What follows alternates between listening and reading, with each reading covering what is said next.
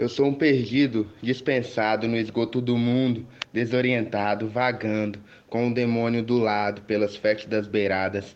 Me saboto, então eu noto. O problema é que eu broto da fonte das pessoas alienadas, de cabeça baixa, de postura tonta. Eu olho para baixo porque procuro uma ponta. Pensamentos desregrados acusam. Viciado! Viciado sim, na fuga pro outro lado.